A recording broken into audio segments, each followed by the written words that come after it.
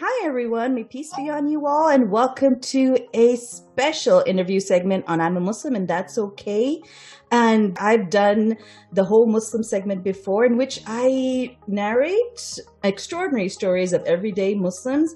And I have two very special guests with me. One I've known for a little while now, Sikandar Ansari, and his wife Natasha Ansari, and their little baby Zain. As you can see, oh my gosh, for everybody who's on YouTube, you can see this adorable little face. I could just eat him up. He's adorable, mashallah.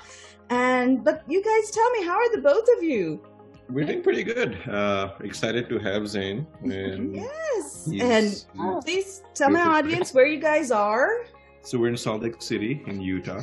Beautiful here. It snowed a little bit last night, so it's nice weather. Great place to be in the winter. Yeah. Zain is 4 months old, and we got him through adoption, and he is just the joy in our lives. Oh, wow, mashallah. And I'm going to get to that, Natasha, very soon. But first, you guys got to tell me, like I said before, I've known Sikandar for a little while now because him and my husband went to med school together. And he was in Detroit the same time we were in Detroit. So, Sikandar, tell me, how did you get where you are right now? So we'll rewind a bit, do a little bit of flashback for you. So I finished training in Detroit in 2013, moved to Milwaukee for my first job, hated it, never wanted to be there. And it was a good time, but I didn't like the job. And my brother had been in Utah for a good 5 years at that time. So an opening opened up at University of Utah and I moved here in 2015. Yeah. Great. You're as my husband is, you were born in Pakistan. Were you raised there? Born in Pakistan, raised in Pakistan. Yes. I moved to US in 2007 when I was 27. Yes. Right after med school, like all the others from his batch. Yes. And please tell me, Natasha, about yourself. Where you're from, how did you get here? So born and raised in Utah. I am a nurse. I've been a nurse for 7 years. I currently am in a PhD program for nursing at the University of Utah. And we met while we were both working in the ICU at the local cancer center here. Pretty unique story, right? And that's the thing. I mean, both of you, again, for Pakistanis, you know this, Sikandar, being a doctor is not unusual, okay? You're either one of three things. You're a doctor, you're an engineer, or now you're in IT, okay? So you took the traditional route of becoming the doc, okay? Yeah. But the way the both of you met, and, I know a little bit of backstory for Sikandar, and I know his parents were like, oh no, when is our son going to get married? That sort of thing. And the way you two met is a very non-traditional Pakistani marriage. I agree. And I also agree with your insight that my parents did have this question, when is he getting married? But you have to remember, I have an older brother who was also not married at the time. Right. So being the middle child, I snuck in and bought time. Yeah. So there was some level of excitement for me to get married, but there was also some, okay, we have time. Let him figure out what he wants to. Right. And Natasha, you got to tell me, why him? Why this dude? I mean, I know stuff about him. Why this dude? Come on. I don't know. He played it pretty cool. Wow. When we were on our first date, he shook my hand at the door, so I thought that the date sucked. He just shook my hand and left. For a Pakistani, the handshake is like, wow. It's a big thing. That's true. Yeah, I thought, okay, I guess that date, wasn't a good one, and I'll never hear from him again. But no, I don't know. It happened very naturally. It was very easy. We had, big conversations right from the start of our goals. Goals and, dreams and aspirations and backgrounds. And I think we were actually very similar. Yeah. I mean, I remember the first time we met. No, the second time we met, we went snowshoeing. It was still winter, January. Came back, and on the drive down from the canyon in the mountains, she asked me out of nowhere, "Are you religious?" And I said, "Yes, I'm very religious, in my own way." And I thought I would never see her again after that. How did that sit with you, Natasha? Because I know it can be a difficult thing to digest, especially when you both are not from the same background. Yeah, I think I was a little nervous when he said, I'm very religious, but then once he explained to me his version of religion, it actually sounded quite cultural, not necessarily what I would call, I guess, religious in my own way. Growing up in Utah, there's a lot of obviously LDS Mormons here, and I did not grow up Mormon. Okay. So my perception of organized religion is quite negative. Growing up the minority in a religious aspect. So when Sikandar said he's very religious, I thought of organized religion, and that made me very nervous. Right. But when he elaborated, it was much more spiritual. Yeah, much more like his own version, his own way, not conforming to like the negative aspects of religion, but really taking in the positive aspects. Right. And I think, bonded a lot in that way. Yeah. So we discussed a lot. I mean, the way I was brought up was religion is very important, but at the same time, the man-made version where you have to pay money to make a mosque more shiny rather than feed people. Right. So not that I'm saying that anyone is wrong, but in my mind, religion was more doing good rather than making buildings and making monuments and stuff like that. Right. So a lot of those discussions happened, and we kind of figured it out for each other. Right. But you got to tell me, I mean, again, non-traditional way you guys met, non-traditional coming together. How did the families react? So the families, I think, took it very positively. Of course, they had their questions, how and when, and that was a good thing because that meant the families were engaging. Right. They were looking at that as a realistic possibility. And I remember calling my parents, and they were about to come to USA to visit. And I told them, there's a girl I want you to meet, and I am sure I want to marry her. And honestly, it was just a very short conversation. My mother and my father were like, we're very proud and we want to meet her. And of course, we have questions. But if you are sure, that means you've thought of everything. Right. And then when we come there, we'll discuss everything in more detail. Right.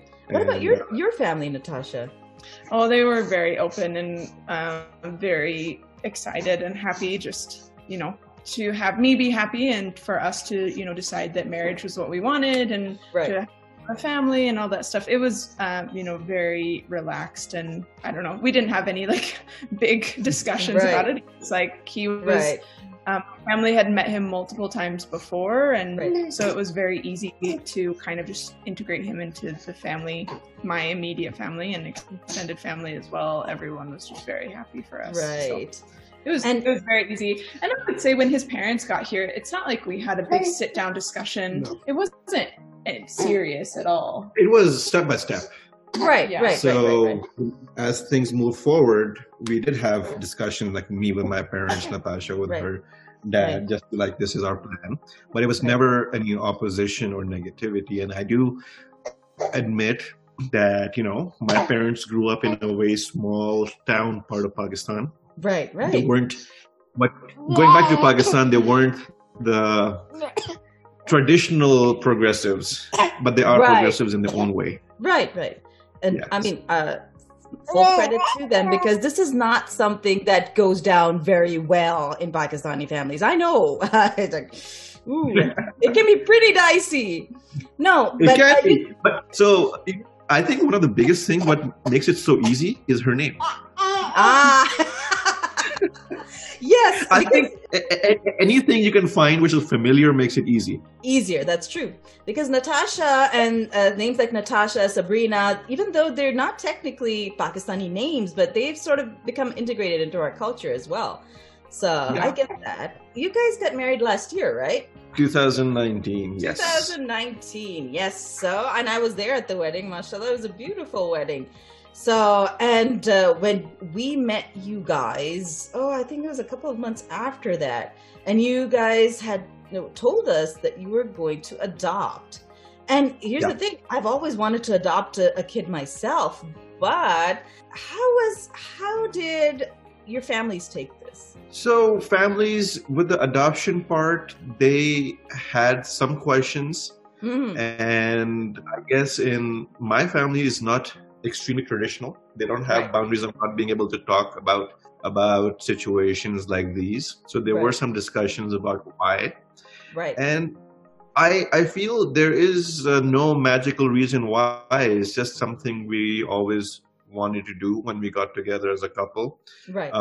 And it's telling them and showing them that this is something which really would make us happy. And it's the same as having biological kids, not having biological kids for us. Right. But here's the thing. And even though Islamically there is no restriction on adoption, but in Pakistani culture, it's a bit of a taboo culturally.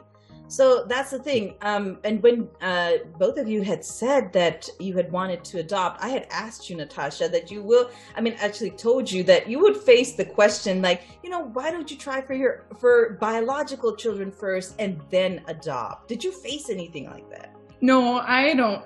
I mean, from either of our families, they were very accepting right from the beginning. When we were saying this is our plan, there was no question of why, and there was no questioning what we were thinking or how we even came up to the conclusion. It was just like, okay, great. If that's what makes you happy, then end of story. Like, it was very easy. That's so fantastic. I mean, because again, I was really expecting there would be some opposition, especially considering how it is in the Pakistani culture about this.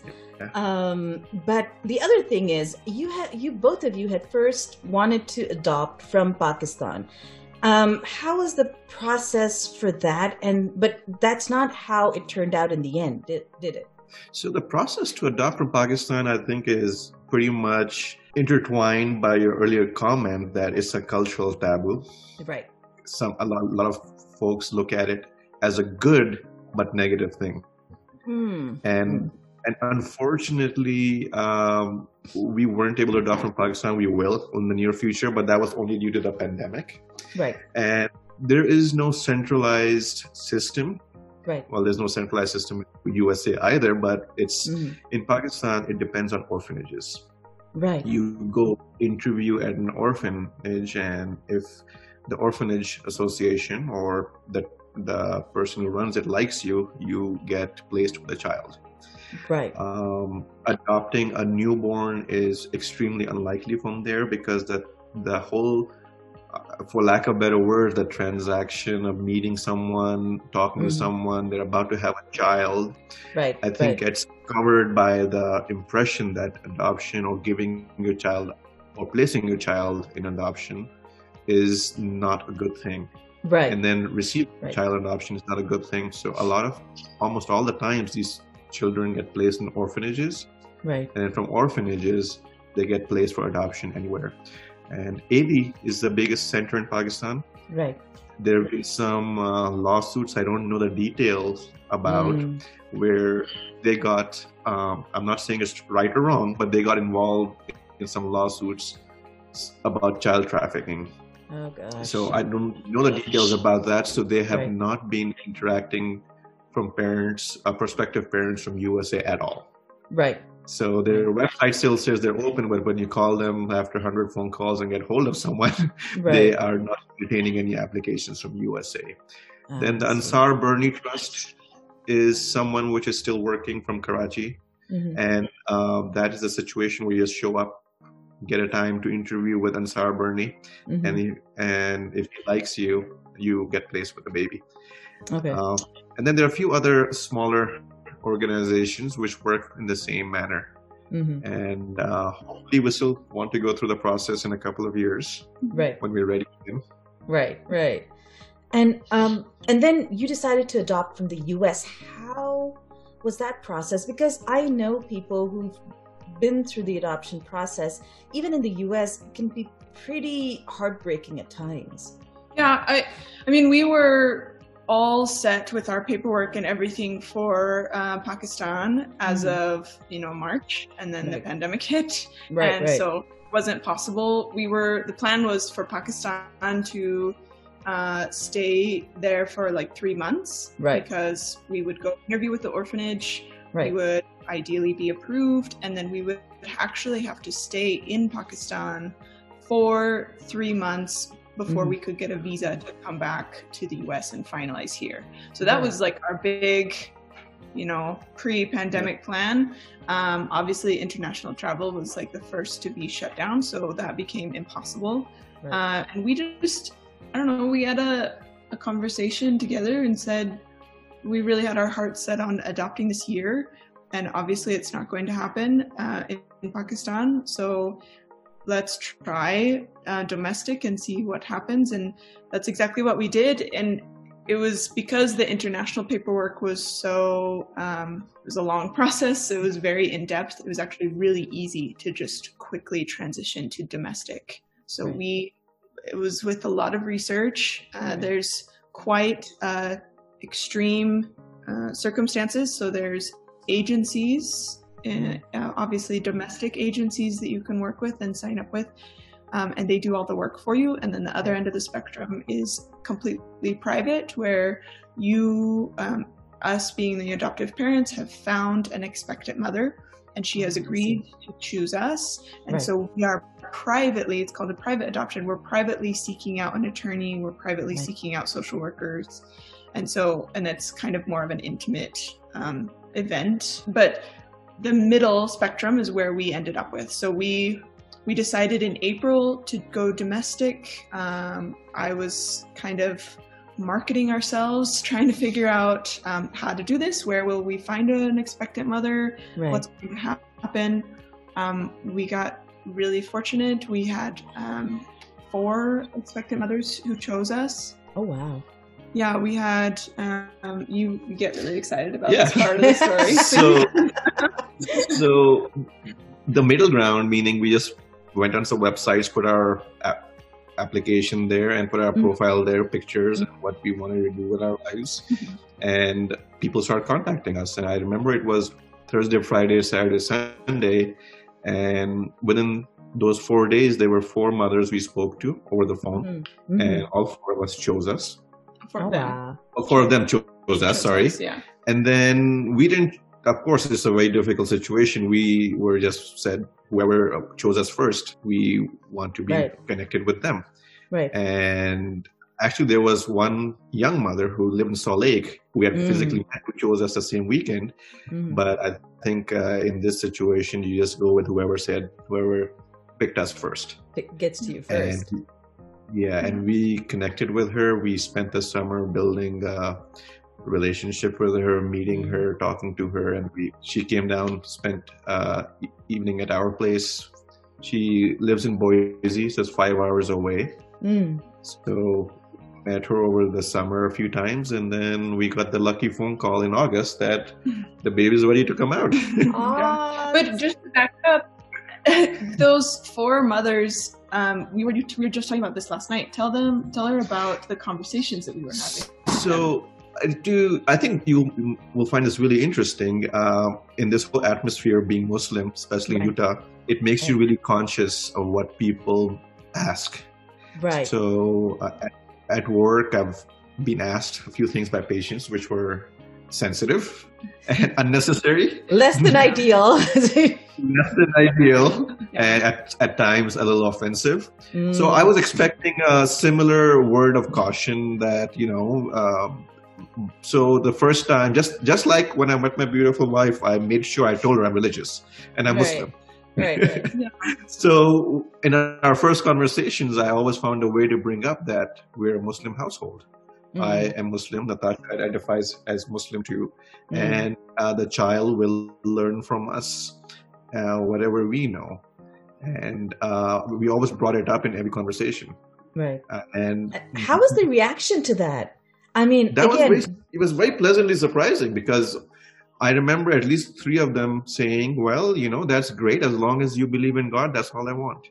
Wow, And that's fantastic. our baby's tummy mommy, his biological mother, actually even asked a lot of questions later on when we would meet, and took interest in what a Muslim does and what's different, what's similar. And I think there were a couple of times she realized it's all the same. Right. It's all very similar. Right.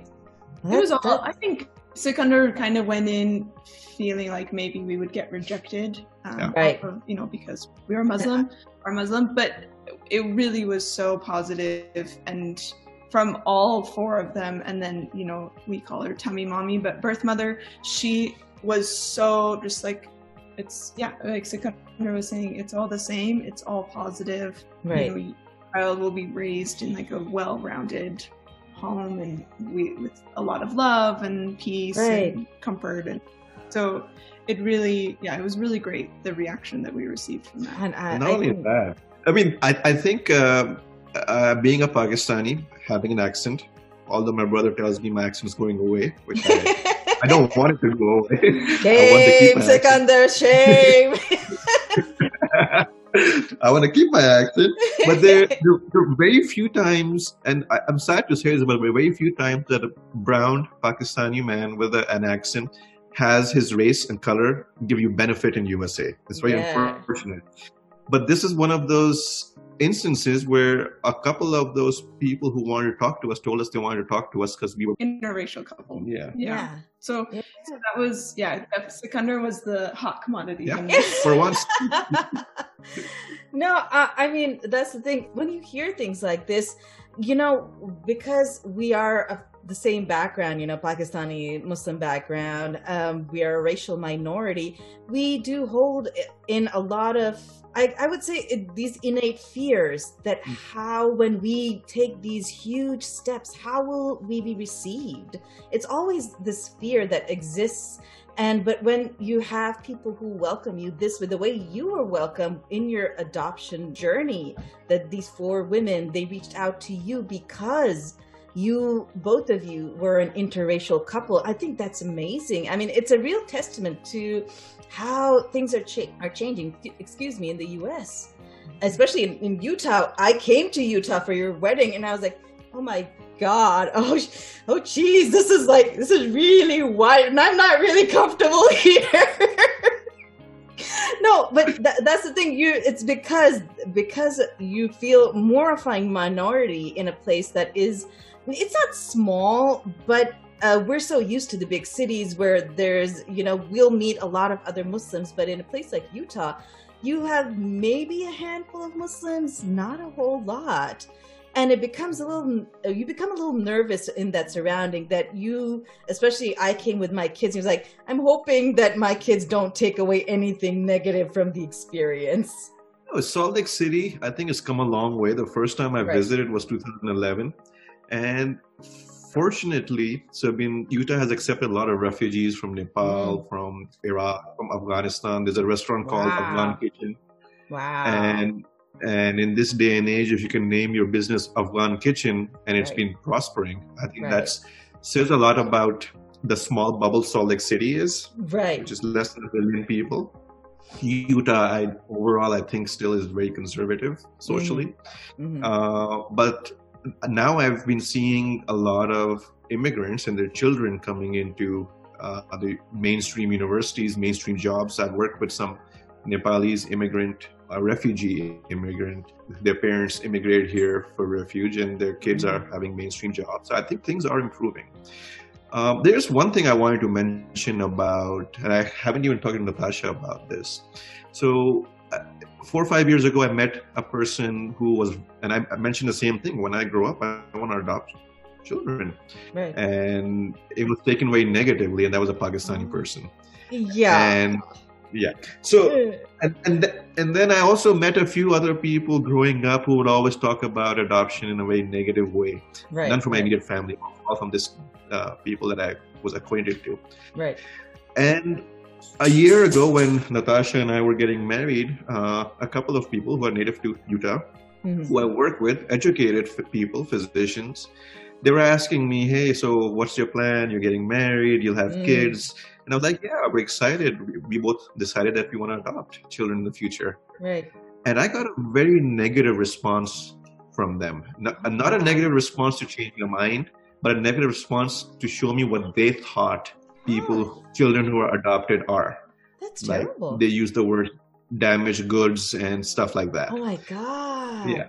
So that's terrible. And I'm a firm believer that everything that happens in your life has some purpose. And if you can't find that purpose, that means you're not looking hard enough. Right. And I was thinking about this last week when I was working that I think that was very important for me to hear, for not to get a negative opinion of my own Pakistani culture. And to realize it's not only Pakistani culture, it's every culture which has some people which will look at this in a negative way. Right.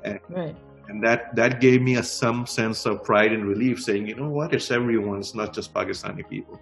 Right. And it's also not everyone, because all my friends who are Pakistani, your husband, everyone has been so supportive of this.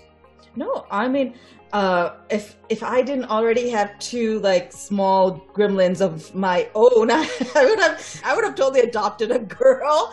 But for now, I'm trying to raise these little gremlins of my own and like get them like grown up, and then maybe like think about adopting. But what I wanted to ask the both of you, you guys went for a newborn adoption. Was there a particular reason for that, as opposed to an older child for adoption? Yes, I mean, we both felt that our first child, I think we as a couple needed to go through a process of becoming parents. and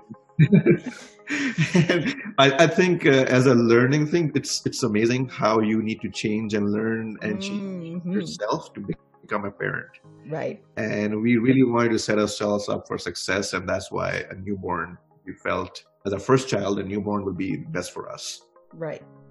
And I think that's fantastic. That really is, because my heart really goes out to all the children who are either in adoption agencies or even in the foster care system, that they don't have that level of security that every human being deserves. And I think what you guys did was fantastic. The other thing I wanted to ask was, since you guys are planning your second time around from Pakistan, will it be another newborn adoption, and will it be the same gender? Let's put that into. I think I have an answer for both of those things. Newborn, I don't think we'll have any control over.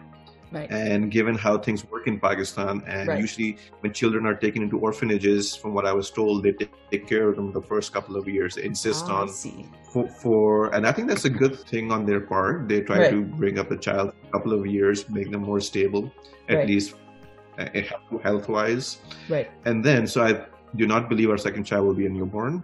Okay. And I have a feeling our second child will be a girl. Okay. Because I want a girl. No, actually no. One of the reasons is there's orphanage in Islamabad, which in Lahore actually, which only takes care of women and young girls. Right. And I've been in touch every few months with the person who runs it as a charity, and I think it'll be a girl that we'll go with. Yay! Yeah. Because like from personal experience, Natasha, I mean, you can't have two XYs running around like. It's just a bad idea. Like there's so much chaos that they create.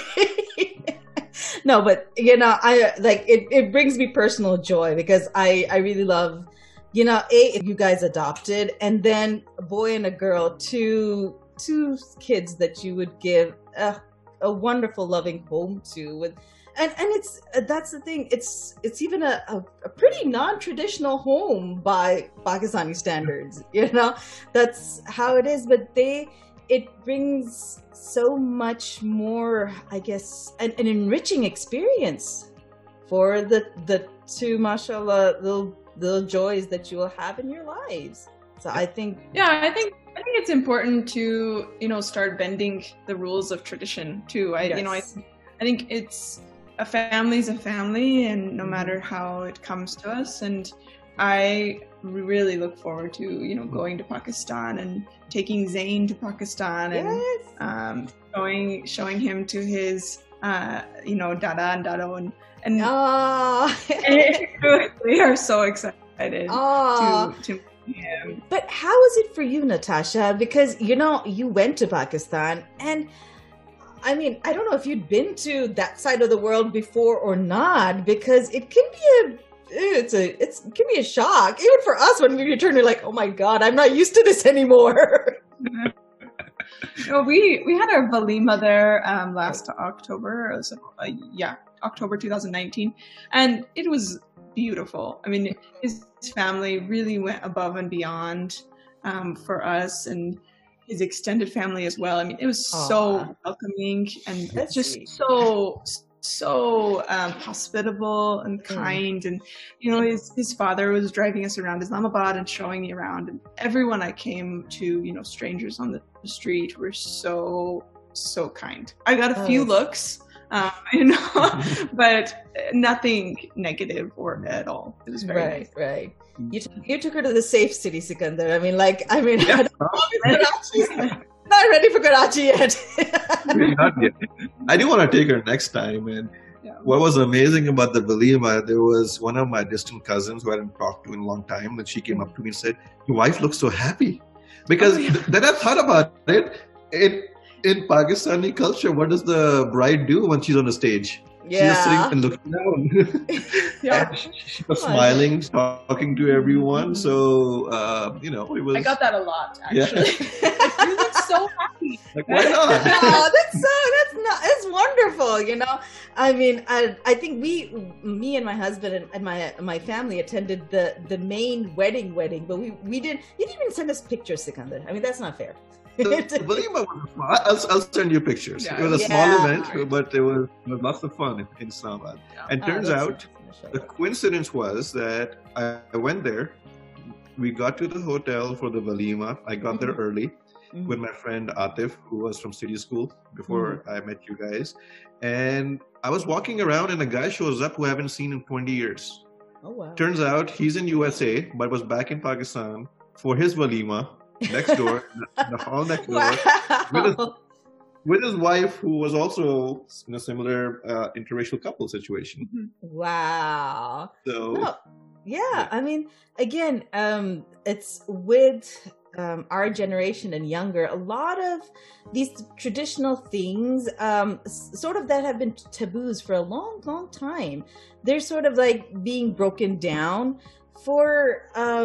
I can't even say it's a modern thing. It's just that it's less culturally conservative now. Like the younger generation, I mean, our generation and younger are less culturally conservative because they have so much more exposure to so many things through the internet or social media, a lot of these things. So I think, again, the reason I wanted to highlight your stories because there was a time when something like this could not have happened for you, Sikandar. And when you really think about it, could not have happened because going to the US, getting married to Natasha, and then adopting, it was a pretty big leap, I guess, in the 60s or 70s. It's a pretty big leap. That was not something that had happened at that time. Definitely would have been less than easy to do it at that time. Yeah. No, but thank you both for being here with me and telling me and my audience your story. I think it's so great to be able to see this happen now for two people who fell in love, and in under circumstances that were unusual at one point in time, and then you guys went out on a limb. I mean, again, a lot of people either in Pakistan or in the US would have been like, oh, but you should have kids of your own. Why are you guys adopting? But you guys, it's not even a leap of faith, but it's more of something that both of your hearts were drawn to adopt a child and to give him a loving home. Mashallah, he's adorable. I mean, I can't wait to meet him. He's absolutely adorable. And, and in the future, you guys plan to do the same. I think it's so, so, so great. So thank you for being here with me, and thank you everyone for listening in, tuning into Sikandar and Natasha's story of how the two met, fell in love, and adopted a beautiful little baby boy. So until next time, take care of yourself and may peace be on you all. Thank you so much for tuning in to I'm a Muslim and That's Okay. And if you wish to follow my social media for more updates, you can follow me on Instagram, on Facebook, and on YouTube. All the links to those are in the show notes. And if you are on Apple or on Spotify or on Podchaser, please do give my podcast a 5-star rating. It really does help get me, in the public eye. And if you wish to donate to support the podcast, you can do so through the PayPal link in my show notes as well. Take care.